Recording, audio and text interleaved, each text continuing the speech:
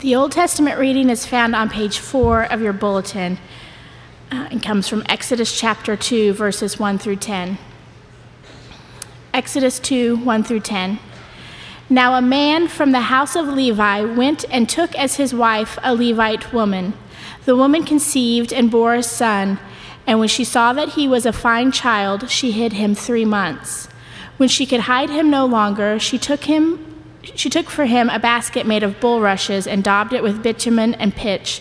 She put the child in it and placed it among the reeds by the river bank. And his sister stood at a distance to know what would be done to him. Now the daughter of Pharaoh came down to bathe at the river, while her young women walked beside the river.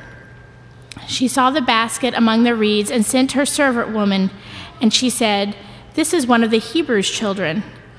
Then his sister said to Pharaoh's daughter, "Shall I go and call you a nurse from the Hebrew women to nurse the child for you?"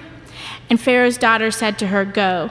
So the girl went and called the child's mother, and Pharaoh's daughter said to her, "Take this child away and nurse him for me, and I will give you your wages." So the woman took the child and nursed him. And when the child grew older, she brought him to Pharaoh's daughter, and he became her son. She named him Moses, because, she said, "I drew him out of the water." This is the word of the Lord.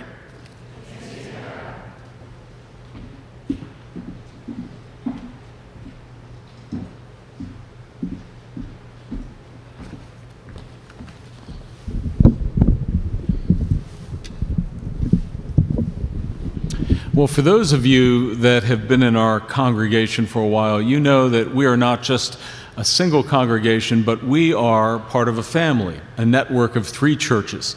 The Grace DC network has 3 churches in it: Grace Downtown, Grace Meridian Hill, and Grace Mosaic.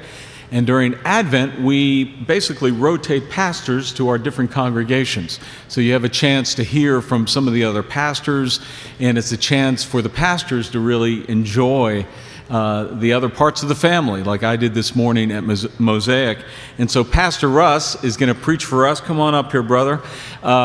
Russ, I had a chance to be with Mosaic this morning, as I said, and what a delightful just body that God has raised up here through the efforts of this brother and his wife, Vanessa. And, you know, Russ has a legacy here. I'm just curious because, you know, time goes. How many of you were here when Russ was an associate pastor with us? Okay.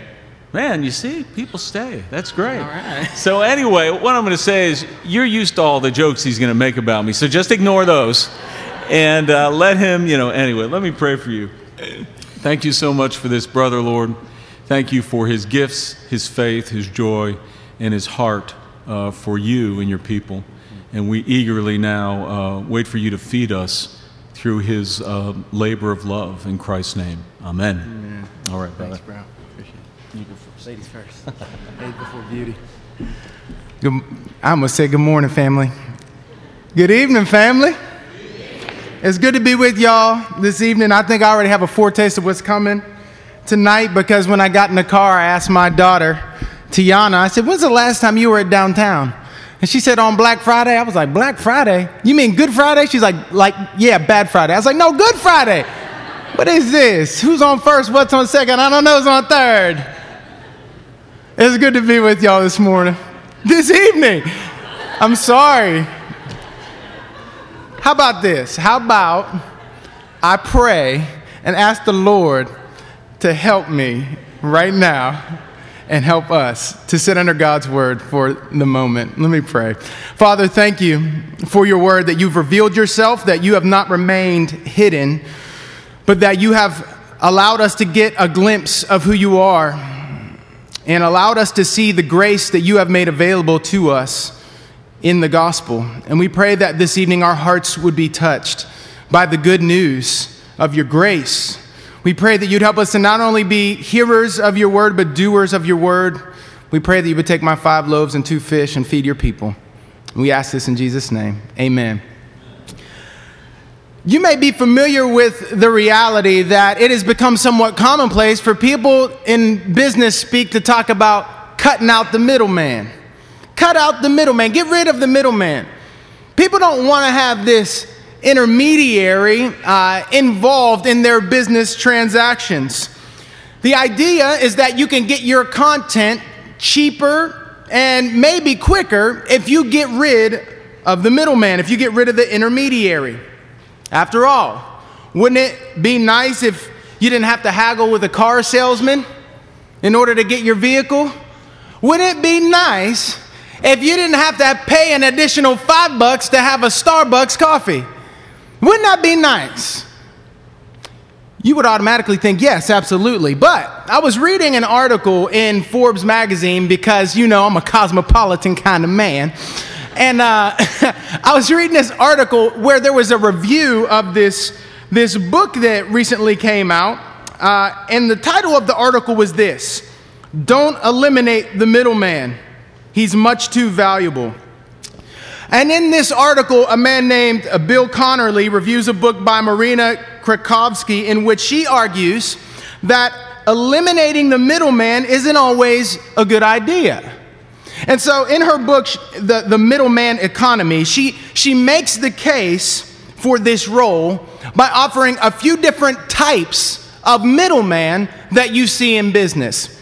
And she gives them names. She talks about the middleman whose name is the bridge. And the bridge spans physical and social distance to connect us to a product. I mean, do you really want to have to do it yourself when it comes to trying to get some kind of, basmati rice from India? Do you really want to do that? No, you need a bridge. There's the certifier. And the certifier ensures the quality of the goods or services we need to make sure the thing that you're really after comes to you with the kind of quality you were expecting. There's the risk bearer. The risk bearer personally takes the risk involved in connecting us to a service. They assume it all on themselves. There's the concierge. And the concierge reduces the time and the cost of a transaction. They know how to get to it immediately, and they know how to reduce the price for the purchaser. And then finally, there's the insulator. The insulator makes difficult requests that we cannot make for ourselves. Now, here's the deal.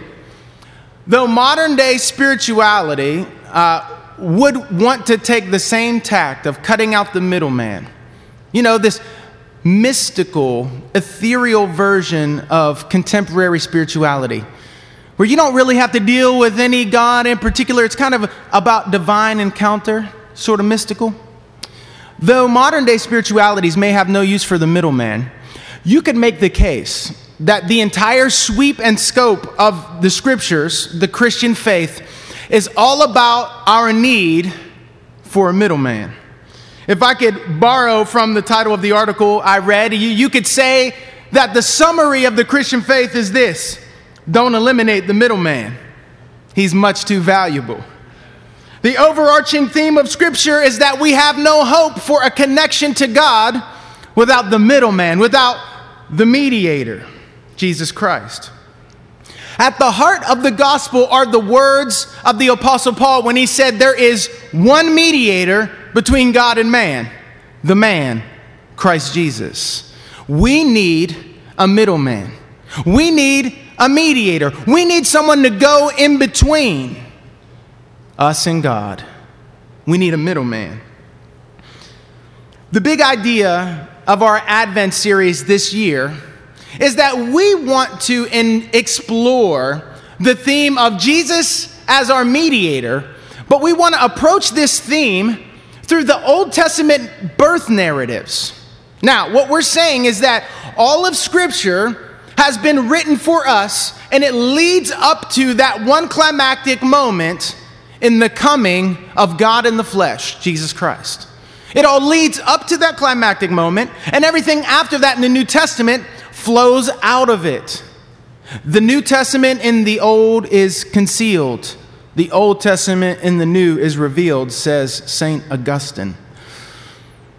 Everything flows to the cross. Everything flows to God in the flesh, Jesus Christ. And so what we want to do is we want to take our best attempt at a creative approach to helping us to get new perspective, to gain added layers on what we have during this Advent season. And so, today we're going to frame up the big picture of our Advent series as I take on the theme of mediator in the birth narrative of Moses in Exodus chapter 2. And we're going to approach our text through 2 points this evening where we see the context of the mediator and the calling of the mediator. We're going to consider the context of the mediator and the calling of the mediator. So let's look at our first point as we consider the context of the mediator.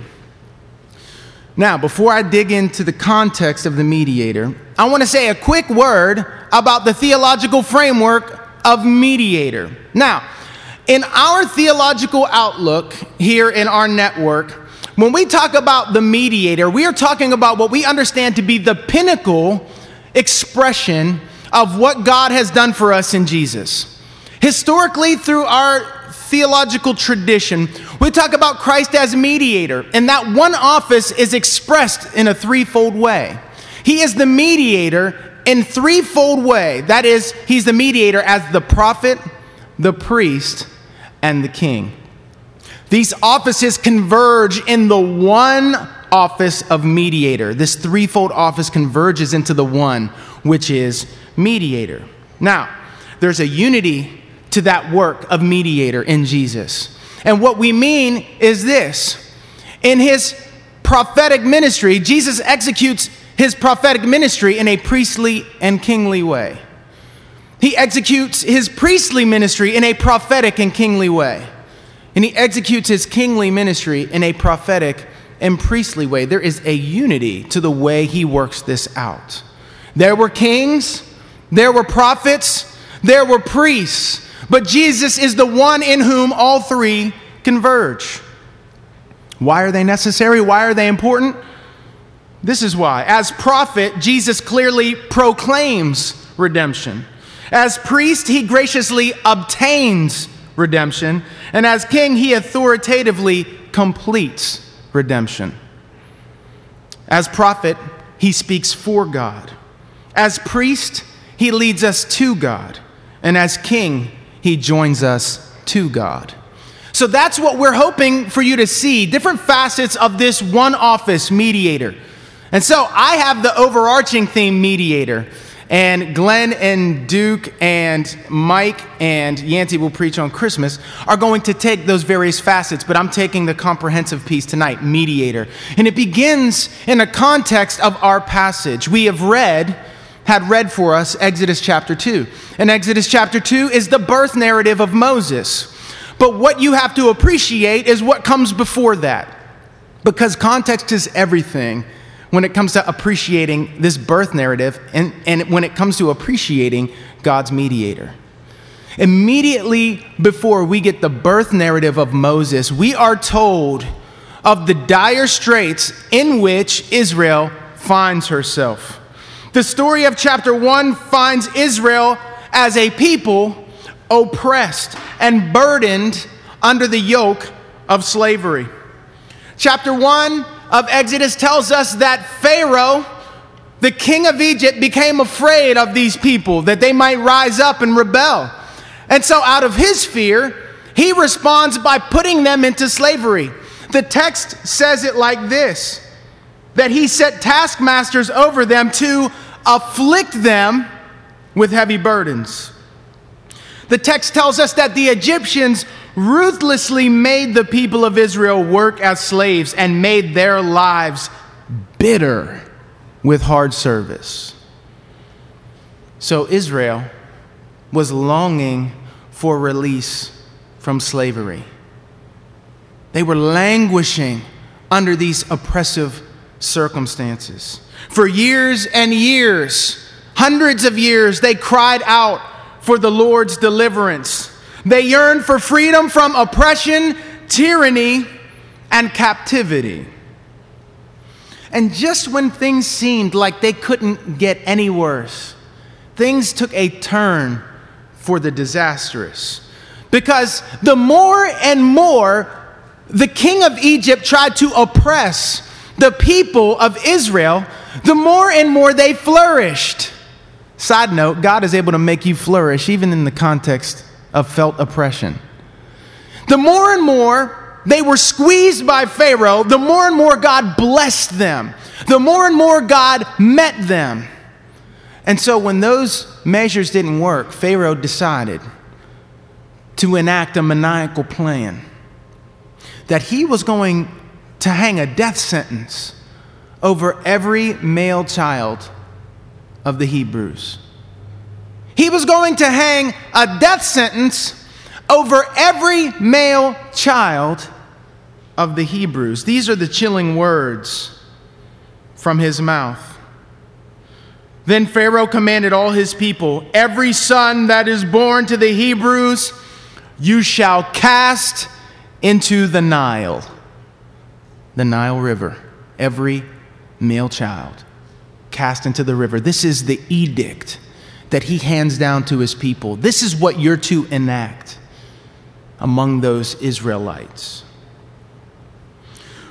We then come to the birth narrative of Moses, the mediator.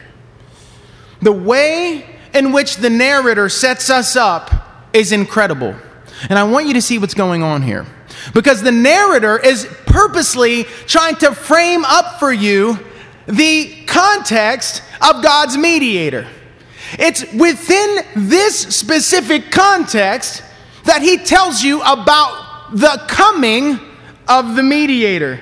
Do you see this? He's showing us that the mediator is uniquely suited to be the mediator because he was born into solidarity with the people he was going to serve.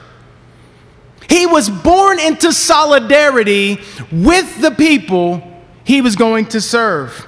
He was born into the conflict of his people. He was born amidst the fears of his people. He was born under the evil tyranny, abusive power, and oppression of his people.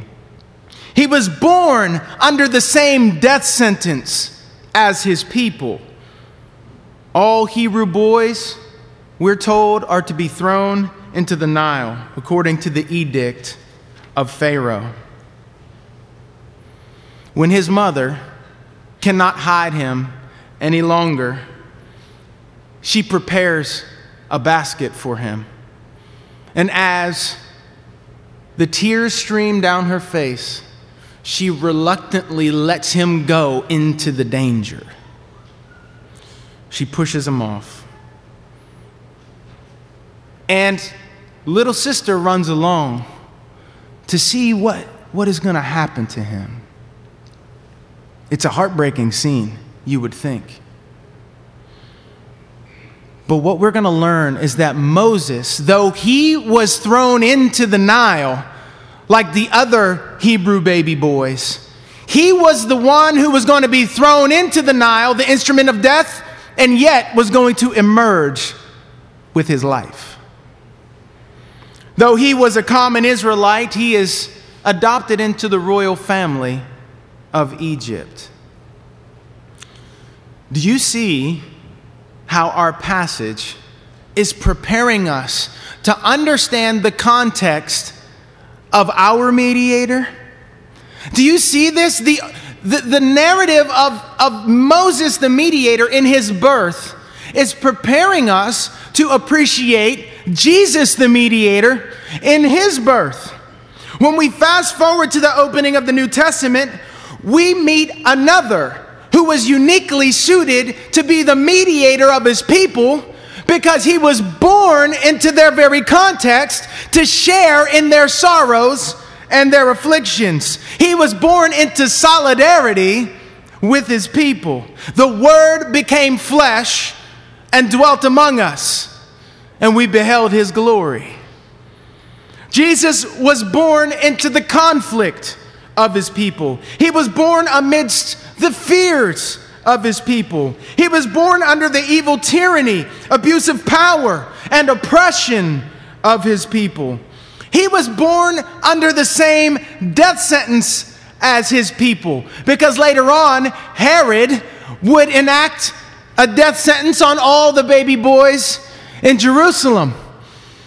A death sentence that would come over Jesus.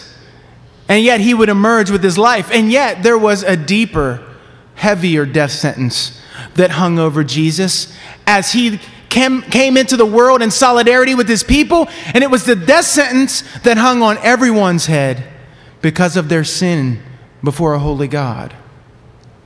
He enters in solidarity.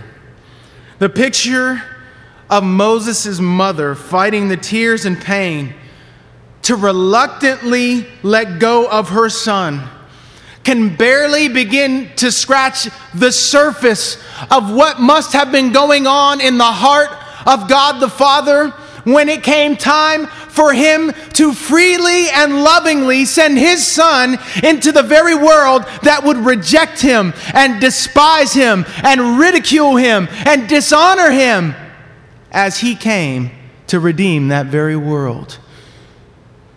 The pain of a mother letting go of her child into the Nile, infested with crocodiles, not knowing what's going to happen. It just scratches the surface. Can you get a sense of what was going on in the heart of God when it came time for him to give his son? Think on it. Moses' little sister was running along the side of the bank wondering what was going to happen to baby brother Moses. But all of heaven knew what was going to happen to God's son when he was sent into the world. God had no question about what was going to happen. That he would be falsely accused, unjustly sentenced to death, and that he would hang on the cross like a criminal so that he could set free the true criminal. It's an amazing picture that we have here.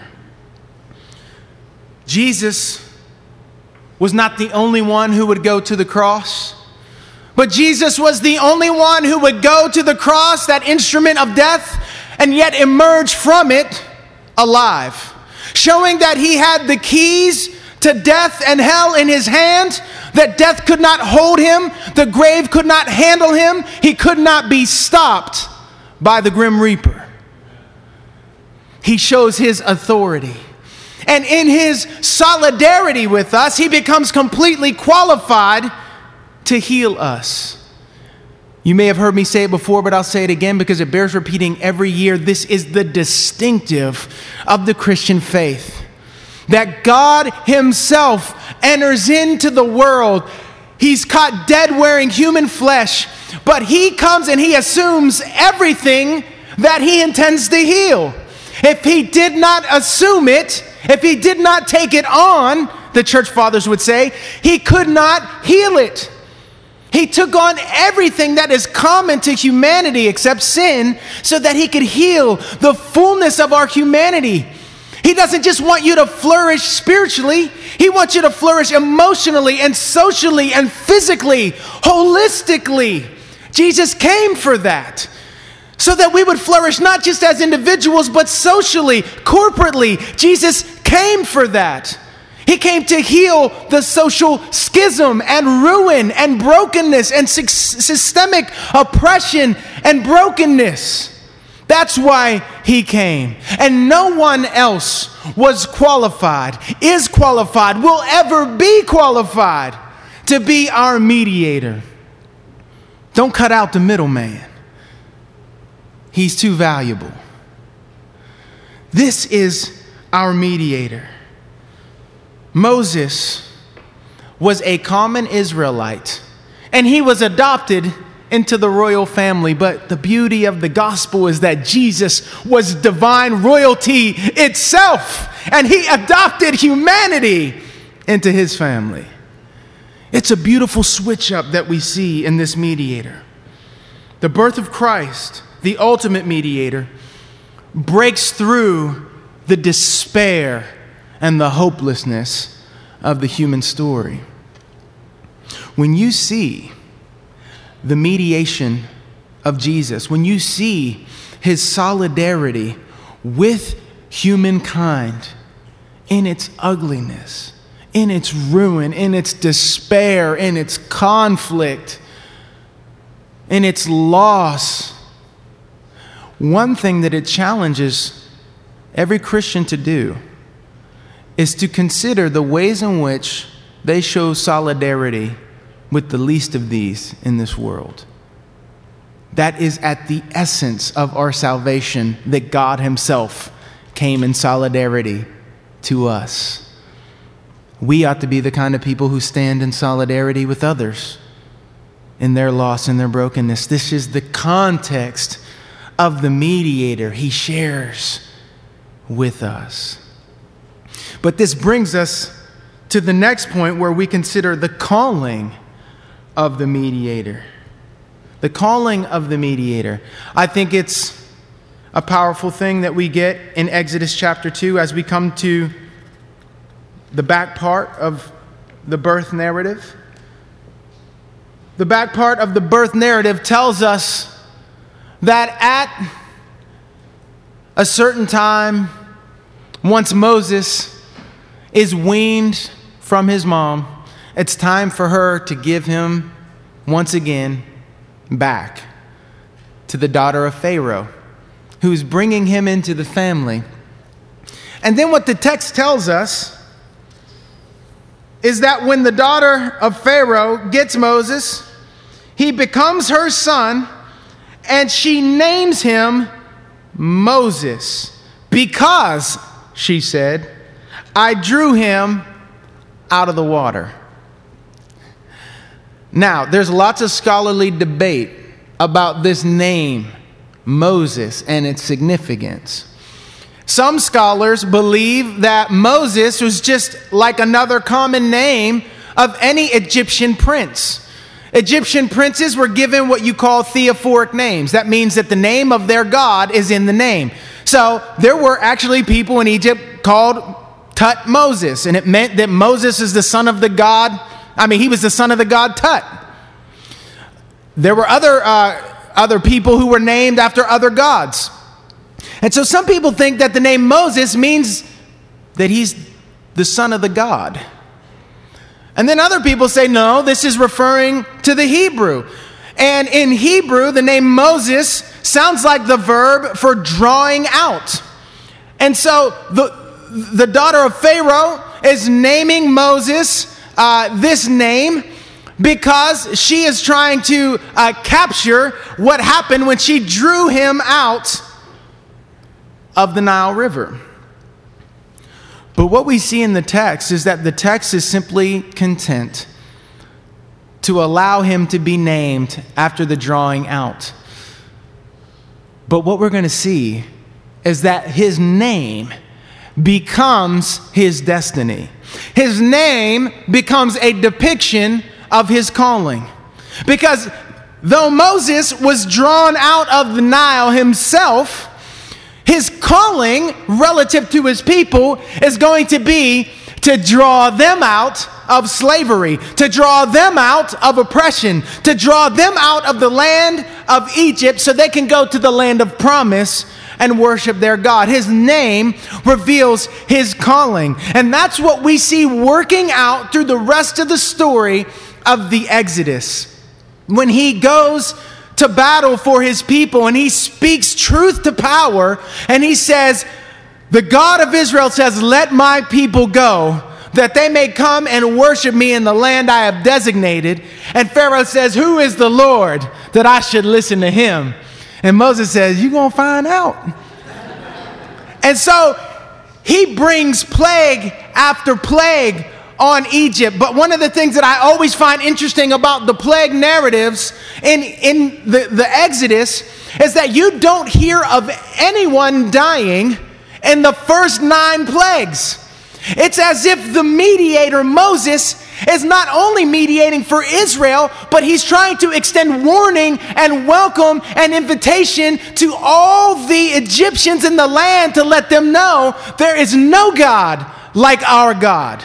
There is no one like him. And I think it's beautiful that there is mention of the fact that once Israel is led out of Egypt, it says that they went up with a mixed multitude. That means there were some Egyptians who got hip and they said, hey, I don't know about you, but I'm going with the God who brought all the flies and the frogs and all that.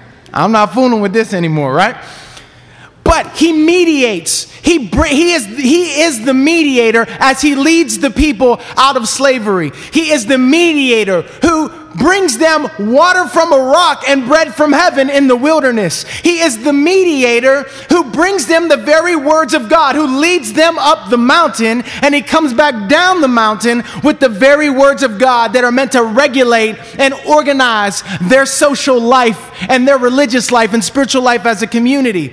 He is their mediator when they sin, when they are guilty of idolatry. And he goes before the Lord and he says, for the sake of your name and your glory, spare them, renew them. He's the mediator of the people.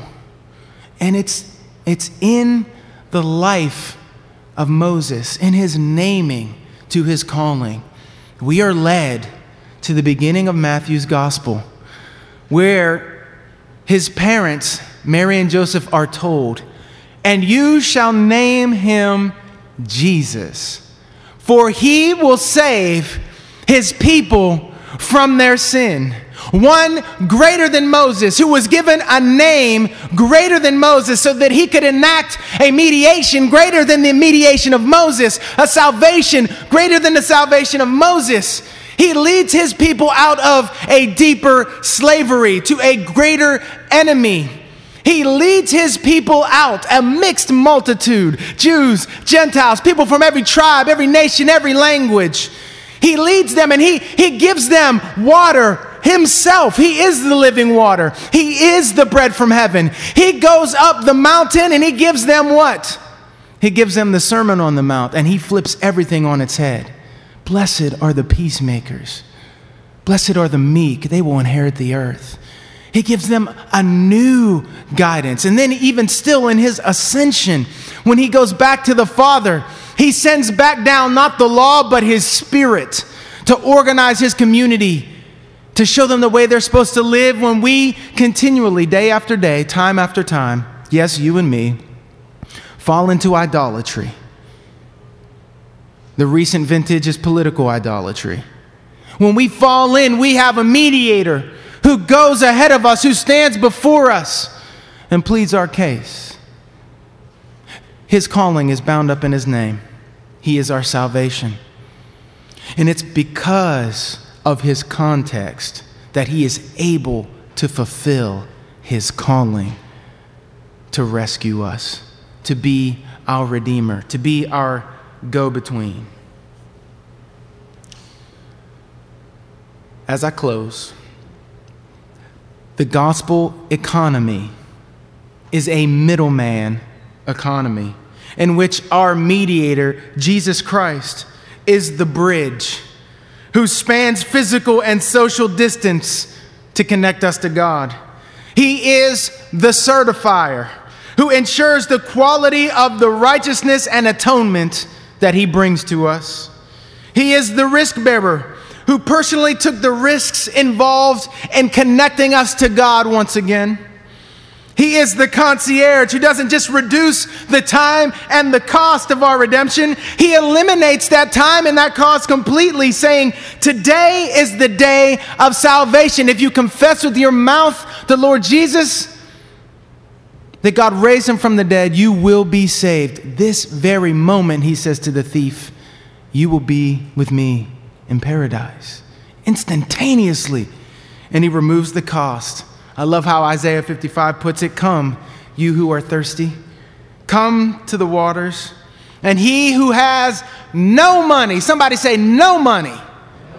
He who has no money, if you're broke as a joke, if you got no ends, if you are spiritually bankrupt, you can come and feast here.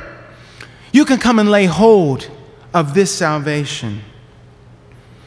And he's the insulator who makes difficult requests for forgiveness and grace on our behalf when we couldn't work up the nerve to come before a holy God.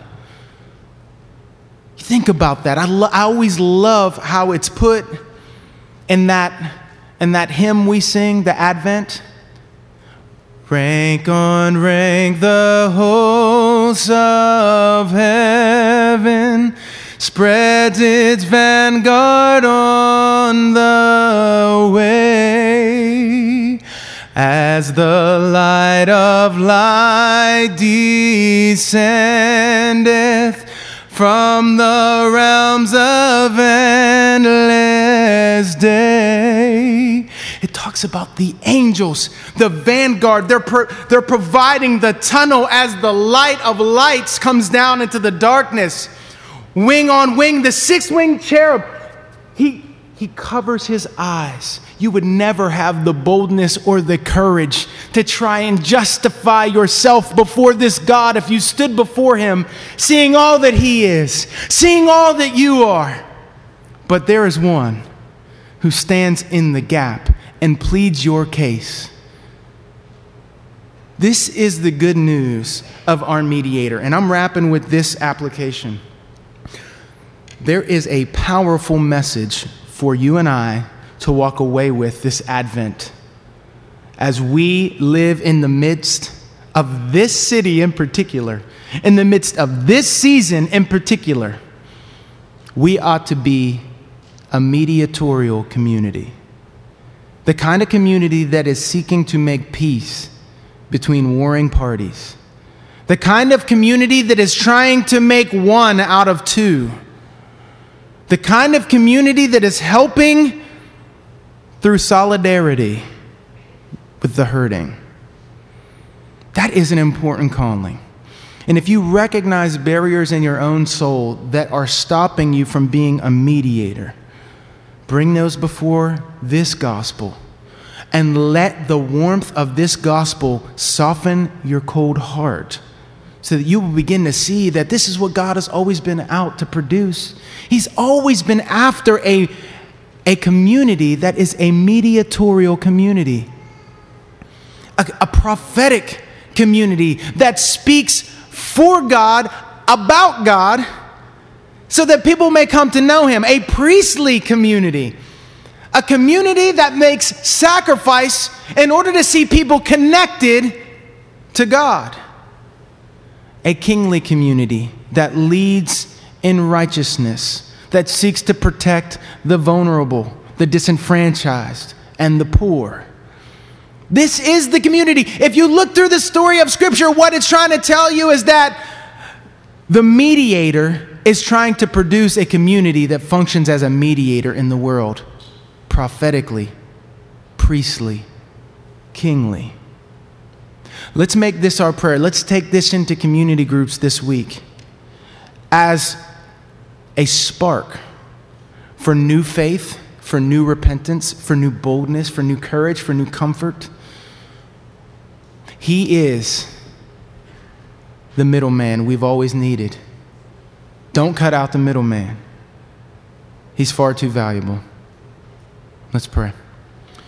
Father, we thank you for the good news of Advent. We thank you that though there is no one like you, you are unique and holy in all your ways, yet you, the holy God, became like us so that we could become like you.